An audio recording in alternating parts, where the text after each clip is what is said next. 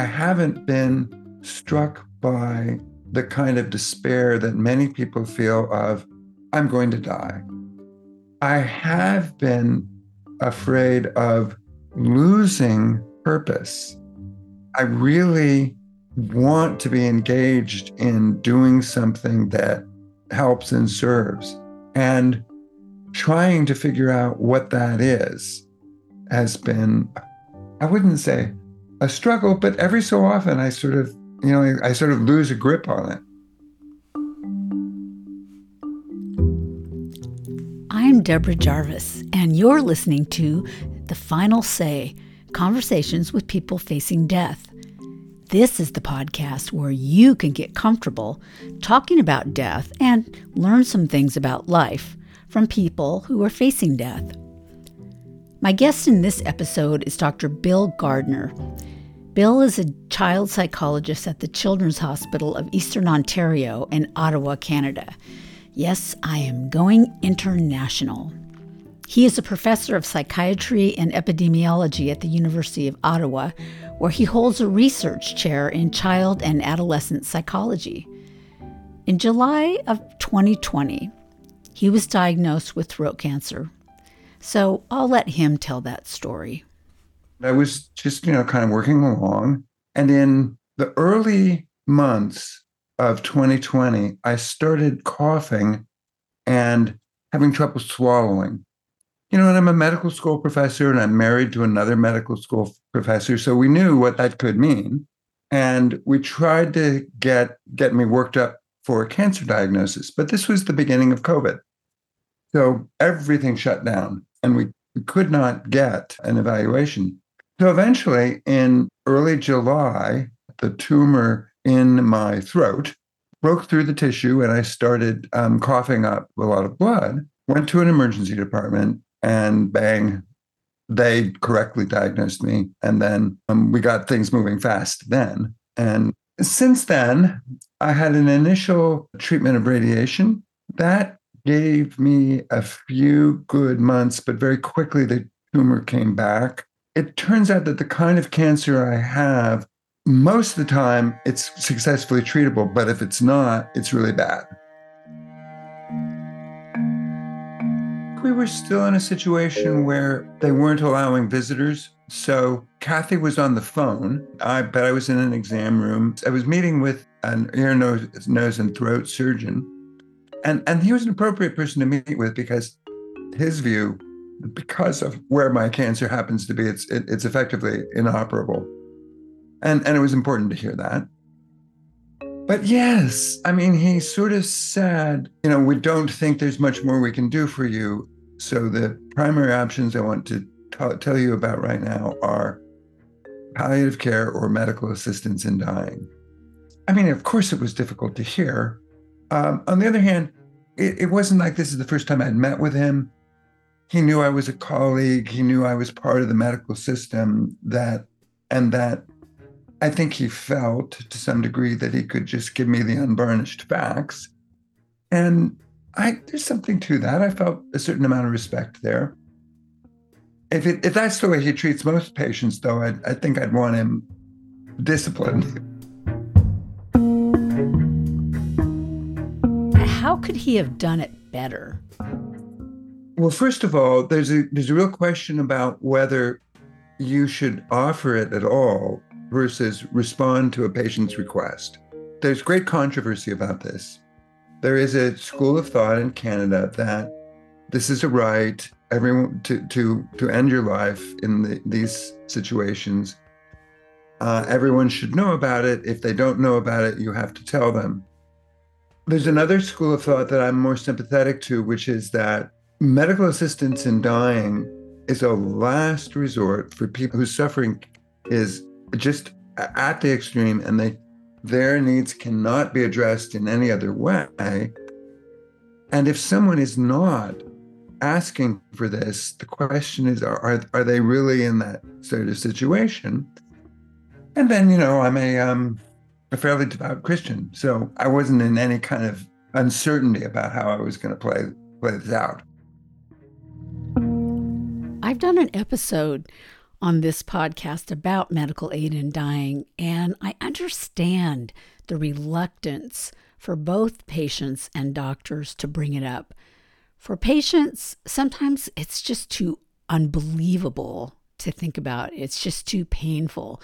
So then they are really grateful when their doctor mentions it. And then there are other times when the doctor doesn't want to be seen as someone who gives up on their patients. So then they are grateful when a patient mentions it. My experience has been that most patients, almost all patients with serious illnesses, they know about medical aid in dying. It's already on their radar screen.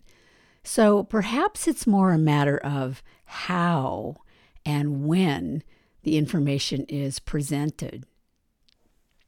I want to go back to your spiritual beliefs that you mentioned would prevent you from asking for medical aid in dying. So tell me about your spiritual beliefs. What were you raised and where are you now with all that? I was raised in a bunch of different Protestant churches. My father was an atheist. My mother was Christian. I went through various periods during adolescence and college where, particularly because I was in high school during the late '60s and then college during the early '70s. It was a wild time. Was distant from the church without fully renouncing anything. And then very quickly after I left college, I went back. The place I eventually went back was this church I liked the most among the ones that I was taken to growing up, which was the Episcopal Church, and then here in Canada, the Anglican Church. And it's mostly because I just love the Book of Common Prayer liturgy and, early British sacred music, Thomas Tallis and all of this. I just think it's fantastic.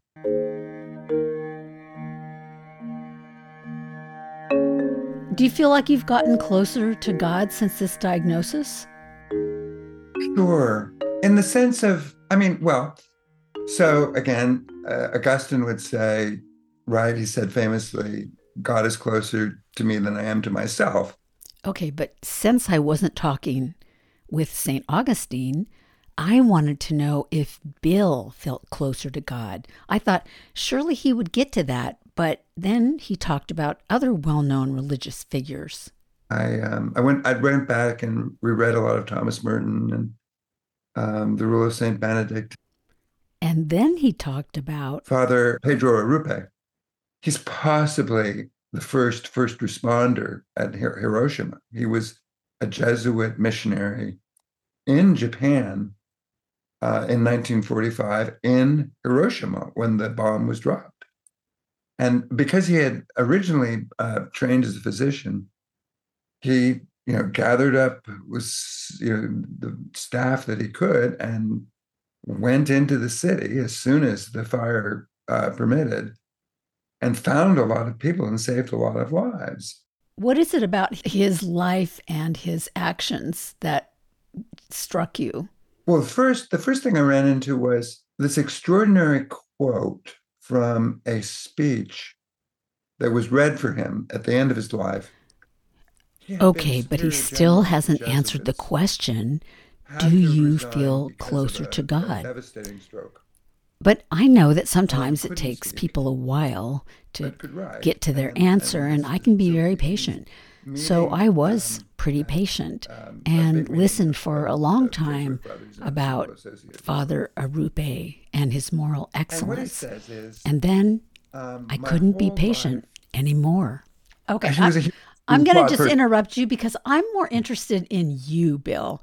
And Arrupe, God bless him.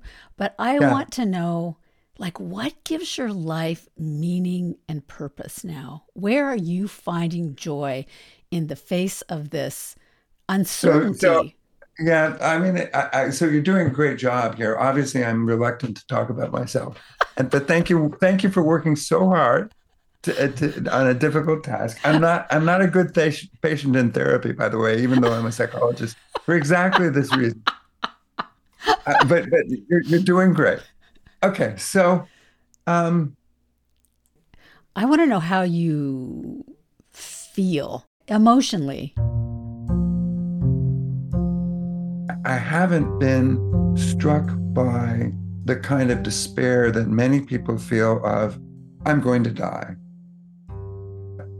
I have been afraid of losing purpose.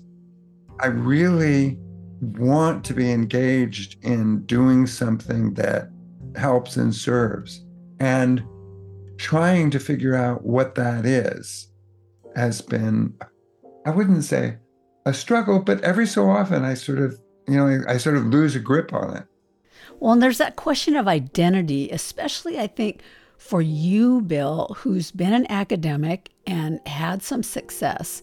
And can you still be who you are at your deepest self as you get less and less able to do the things that defined you? Well, that's a great way to put the question. Very, very well put. No, it's involved shifting what I think I can do. Like I'm trying to finish a couple of the projects that are close enough to finish, but a bunch of the things I was working on, I've just had to let go. And it was difficult. It was very difficult. So instead, I started writing about cancer. On the one hand, it was difficult because it was a kind of writing, a kind of personal writing that I'd never done before. It was, you're sort of writing memoir. It's an entirely different. I mean, some of the writing skills carry over, but it's very different. I was also trying to write about religion, which is a little bit difficult in that, I'm in this very secular world of science, and there are a certain number of people who when you tell them what you believe, you can sort of see their eyes deduct 15 IQ points. I can live with that. But the main thing is, I don't know what I'm talking about, right?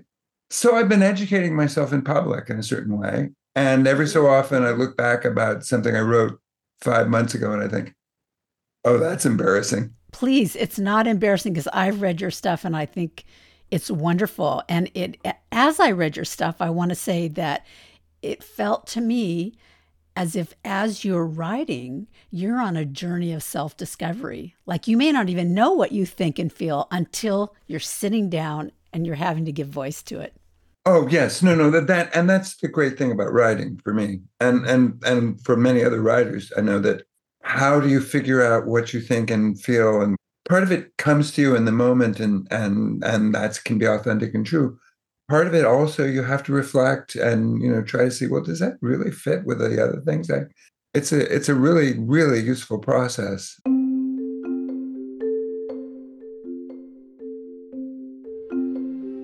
Well, tell me what's your best case scenario for your death now? I mean, do you want to like suddenly die out in the woods with your dog? You want to be on a deathbed with your family around? I mean, when you think about actually leaving your body, what kind of image comes to mind? How do you feel? I haven't thought about that very much, as funny as it sounds, because I actually feel healthy enough that even though things might deteriorate quickly, it doesn't feel that imminent.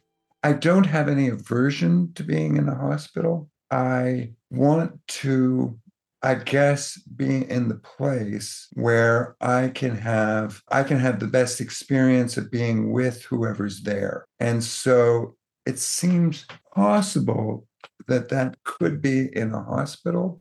Who do you want there? I want whoever wants to be there to be there. If somebody said, I can't do this, I would say, that's fine. I know you love me. And I wouldn't take it as any kind of disloyalty or anything like that. On the other hand, yes, everything else being equal for them, sure, I'd like, people there. Now that could end up being a lot of people.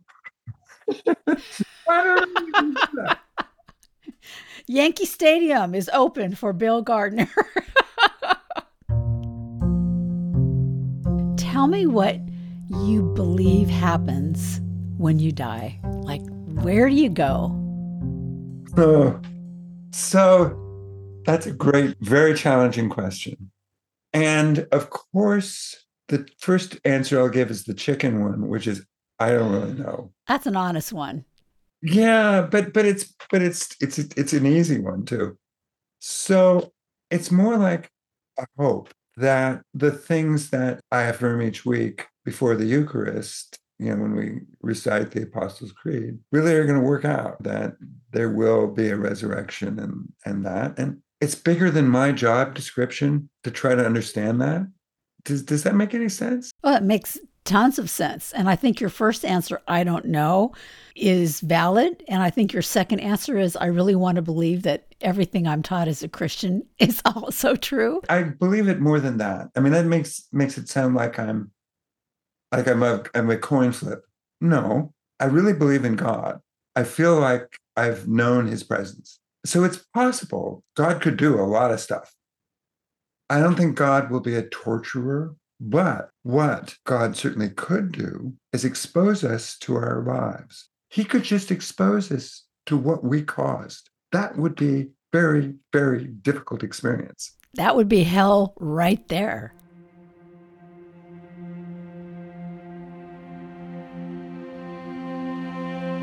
Tell me about an experience that you've had where you felt close to God, because you spoke about that earlier. One was when I was an adolescent. I had a sort of brief but intense substance use problem in high school. After that was over, one night I was out walking in the summer, and I just had one of these experiences where suddenly I just fell down into the grass. And it was the kind of thing that everyone sort of speaks about of, suddenly there's no difference between you and the stars kind of thing. And I don't even know how long it lasted, but a neighbor was walking by and said, "Are you okay?" And I got up and said, "Oh," I'm, but that was just sort of like, oh, so this is God.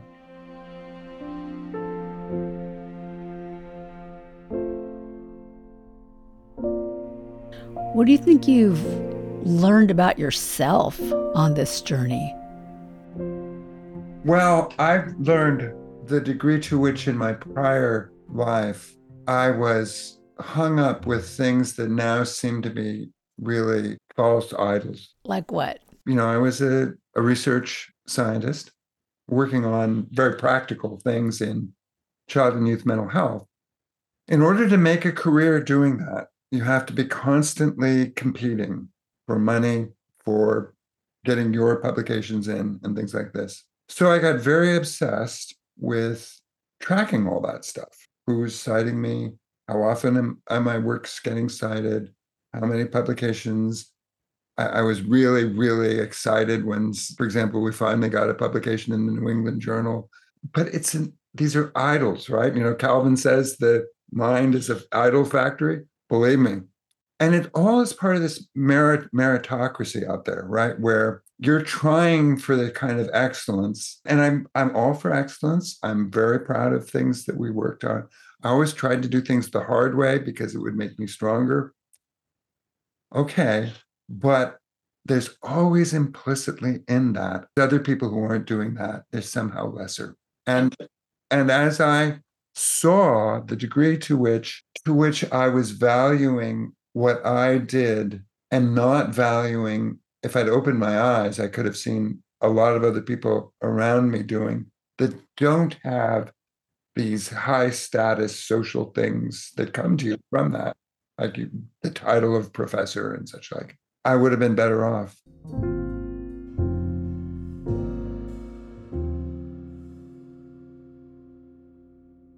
My sister-in-law died recently of an accident, and Oh, I'm sorry. well, yeah, it was a real loss, particularly for my brother. When I was aware of how much she had done for other people, but when I stopped to reflect on it and thought about how many people in her neighborhood she took care of, how many other people in our family she took care of. And she had flaws, but these things are invisible. If you're too focused on your own track through things, you don't see these things. So that's something I learned about myself.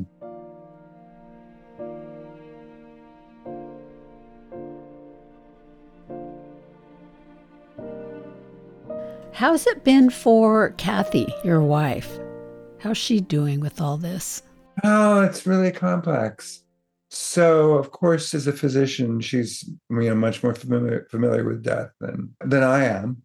She's been incredibly strong. We've had a lot of very deep conversations about, our relationship and our marriage, all constructive. But one issue that came up that I really learned a lot from her was an interesting one, where not all of our interactions with the physicians have been bad news. Occasionally, there's good news, like you take an endoscopy of the tumor, and it's a little bit smaller. So we had one of those recently, and she was instantly overjoyed, and I was happy but restrained. Why? Interesting. Is that usual for you? It is to some degree, and it's because in almost everything where there's some sort of high stakes thing going to happen, I try to cultivate, I'm going to be okay with this, however it comes out. If it goes badly, I'm not going to fall off my chair. If it goes really well, I'm not going to fall off my chair. I see. So just maintaining kind of an even That's right. balance. Okay. I mean, a lot of people could say, no, it's perfectly okay to be really happy if good things happen. Maybe because I have spent some time. I studied with Buddhists, learning how to meditate, and I really learned immense amount. And there's a sort of detachment from things that they teach, and I found it useful. But she felt hurt That you weren't more joyful? that I wasn't more joyful, and I understand 100% why. Because her first thought was, "Oh, Bill and I get more time together." That's exactly what I was thinking. Yeah. No, you have it exactly right. And I was thinking, okay, that's good. I get some more time. There's more things we can do. That's fine. And we we talked about that feeling, and I realized she she has every reason to feel that way. And I have, tried to. I mean, I have always. I think we've always had people talk about us that we're kind of gooey with each other in terms of always.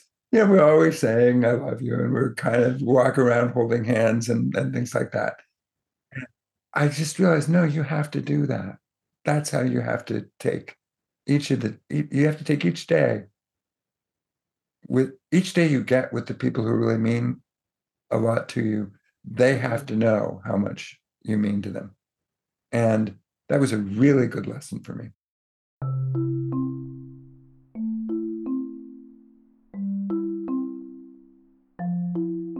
Have you been able to talk to Kathy about, your impending death and be open about that? Or are you still kind of like, yeah, I don't think so much about that?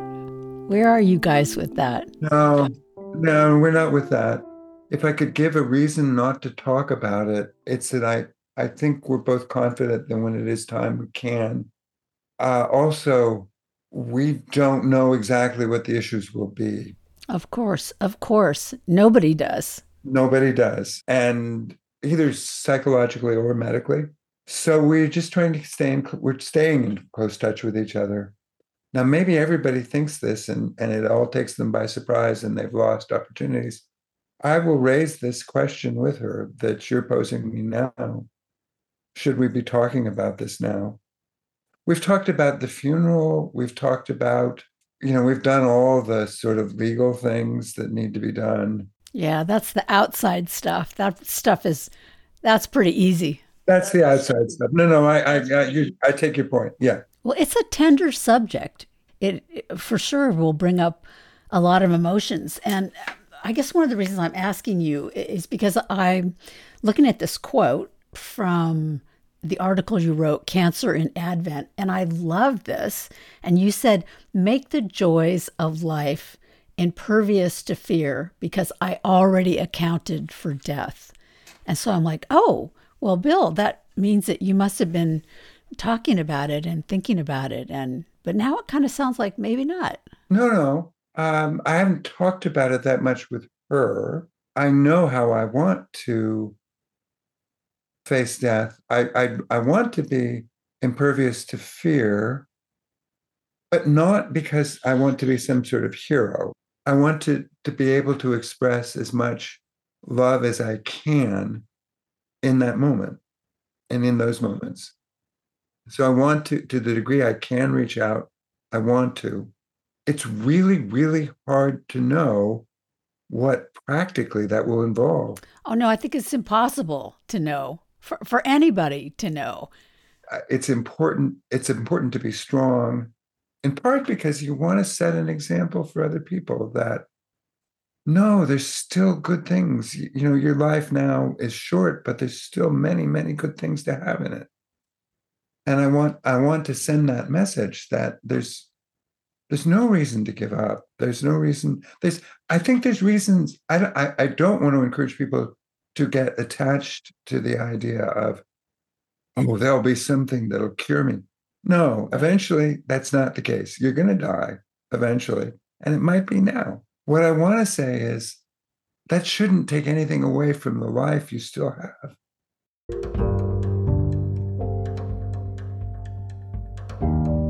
How have you managed to wrap your mind around the idea of Bill no more? Suppose everything in the Christians think about or the Buddhists for that matter, think about the future, past through death, isn't true, and we're just completely extinguished. So what? I'm with you there. I mean, what, okay, so that's how it worked out. Yeah. I'm sorry I didn't get more chance to go skiing. I really, really, would have loved to have some more, fettuccine or tagliatelle with ragu. The sex was great. Could have had more of that, but it's gone. Okay, well, there's not going to be anybody around regretting this. Let me ask you this then, just because you mentioned food. If, of course, we don't know, as you said, what's going to happen and what it's going to look like when you die. But if they said, okay, Bill, you're still able to eat and drink all you want, what would you choose for a last meal? Oh, that's a great question. Have you been to Rome? Yes. Okay. Did you visit the Pantheon? Yes. Okay. So there's this little trattoria right off the square in front of the Pantheon, which is now, of course, a Christian church of some kind. Yeah. And we came into Rome really late one night and got a meal there. And I got a carbonara, very common dish. But I took a bite and I said, this is the carbonara I've been waiting for my whole life. I mean, this is incredible. And before my throat went bad, I enjoyed Italian wines and things like that. So yeah, something like that. Okay. So you heard it here. Carbonara and a good red wine. Anything else? Tiramisu? My sister just came back from Sorrento, and she said that she had a tiramisu there that was just incredible. And I said, the stuff you get here is just such dreck. I don't really like it. But if I could have the one she had, sure. Okay. Well, it's good to be specific about these things. So. Yeah. So let me ask you this. So people listening to this podcast, The Final Say, Conversations with People Facing Death, what would you want them to know? Anything that like was helpful to you or inspiring, or even like a big question you have? I don't know. What do you want somebody listening to this podcast to take away? Here's the thing that I would say that we haven't mentioned. And this is partly for people who have family or friends who get cancer. I think people are sometimes afraid to approach them. Like, they're very sick. What do I say? What if I say the wrong thing? And my message is show up. That's all you have to do. That's what matters. You may make a mistake, but show up. And I don't think, I really try to take the view that there's nothing wrong to say. Nobody knows what to say. Forgive them. It's okay if they say the wrong thing. They showed up. Appreciate that. That's sort of a piece of advice. That's the thing about my own experience professionally and personally, is that people don't want to be around people who get a serious diagnosis, because it just reminds them that I too am going to die at some point. There's no getting around it.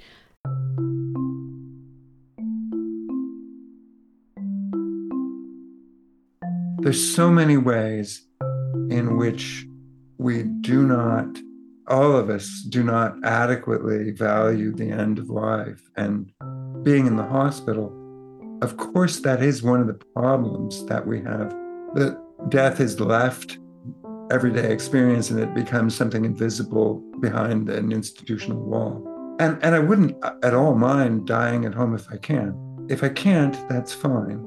With the kind of collapse of religion for most people, we don't have good scripts to get us through the end of life, and we don't have good scripts for remembering people after they're gone. So it's regrettable, but I hope my death is going to go well.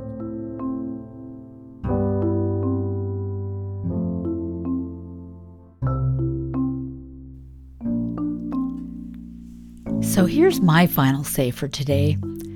I too hope Bill's death goes well and that he gets some excellent spaghetti carbonara and tiramisu before he exits our planet.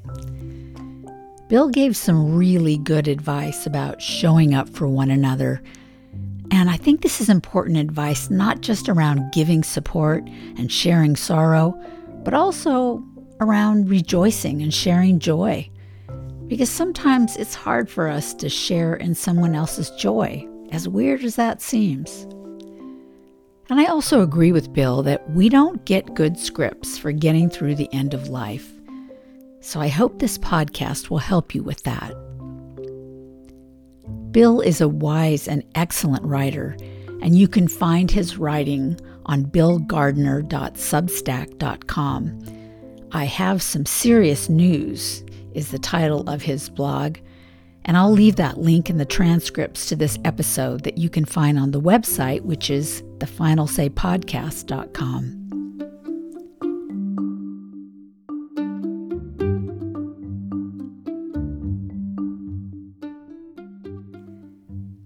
This has been The Final Say, Conversations with People Facing Death. First of all, thanks to Dr. Bill Gardner for being so generous with his time and patient with my questions. The Final Say is hosted, produced, and edited by me, Deborah Jarvis. And as always, thanks to Blue Dot Sessions, who provides music. Please feel free to hop over to thefinalsaypodcast.com and email me with feedback, questions, ideas, stories. Are you or do you know someone who is facing death and would like to be a guest? Let me know. Let me know what you thought of today's episode. Let me know how you're doing. What's up with you? And of course, the usual, subscribe, follow this podcast, and share. And of course, I really appreciate you leaving a review wherever you get your podcasts. That helps a lot to get more people listening to these amazing stories. So thanks again, And I hope you find beauty and joy in your day to day. And I've had my final say, but you know what? There's still a final goodbye. And take care, and we'll just be in touch, okay? Thank you. I'll look forward to seeing This the has episode. been wonderful, Bill. It's been a great conversation, and I've taken a lot away from it, and will think hard about many of the things we've discussed. Okay. Give my best to your wife and kiss your dog on the lips for me. We're actually not on quite those terms, but well, you could do it the other way around if you want. Okay. Yeah, All that's okay. Take care. Bye bye. Bye bye.